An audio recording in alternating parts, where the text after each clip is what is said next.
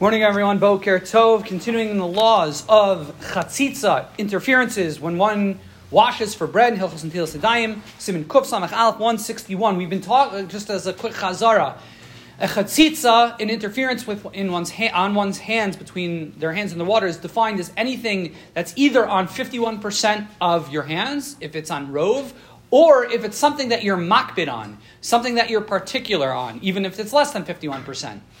The question we've been talking about is, what exactly is the definition of being makbid? It's very imprecise in halacha. One of the examples that everyone brought up yesterday is Farish from the halacha, and let's talk about it because it's actually very helpful. Mechaber tells us in Siv Gimel, Tzarich lahasir hatabasmi al yado b'shas netilas yadayim. A person has to remove rings from their fingers when a person washes their hands for bread. Vafiluhu Rafai, says the Rama, even if it's loose, even though you don't really care, you want your ring on when you wash your hands. It's still considered makbid. It's something that you're particular on. Why?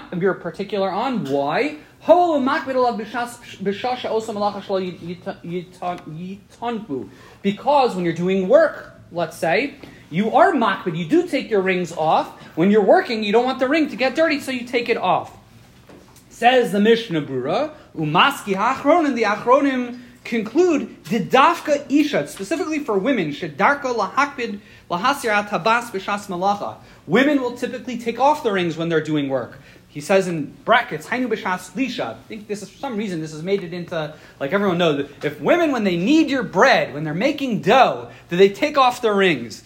So the halacha is, so if a woman takes off her ring when they do work, specifically when they knead their bread, they'll take it off.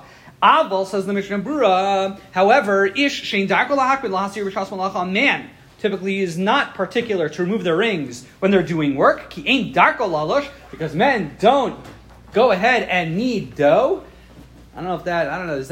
That's racist. Right, is that sexist? I don't know. Ain't sarich lahasir also b'shas netila. Therefore, you don't need to take your ring off, even if it's not super loose. However, rakim yeshbo even tov, if it's got a nice stone in it, shagam ish darko lahakbid lahasir b'shas netila. Even in that situation, a man will be particular to remove it. Then it would be a problem. So, what exactly does this mean? It's still not 100% super clear to me. Ramosha gives in my mind at least, a little bit of a better working definition of what makbid is.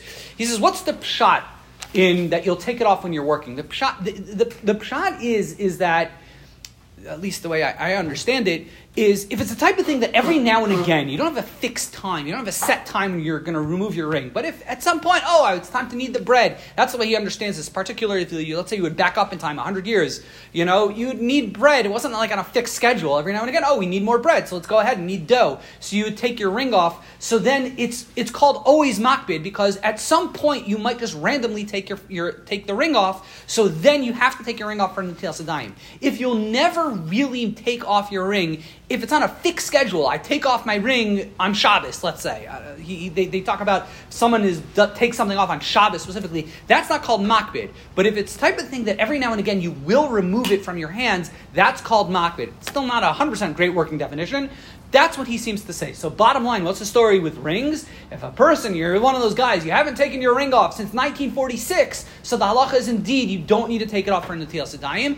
If you do on occasion, every now and again, if you're taking a shower, you take your ring off. When you go to sleep, you take your rings off, something like that, you probably do need to take it off for Netilas Yadayim. But indeed, if you really leave it on constantly, you would not need to go and take it off. Should men be wearing wedding rings? I'm not getting into that. You go speak to a rabbi who gets paid more than me.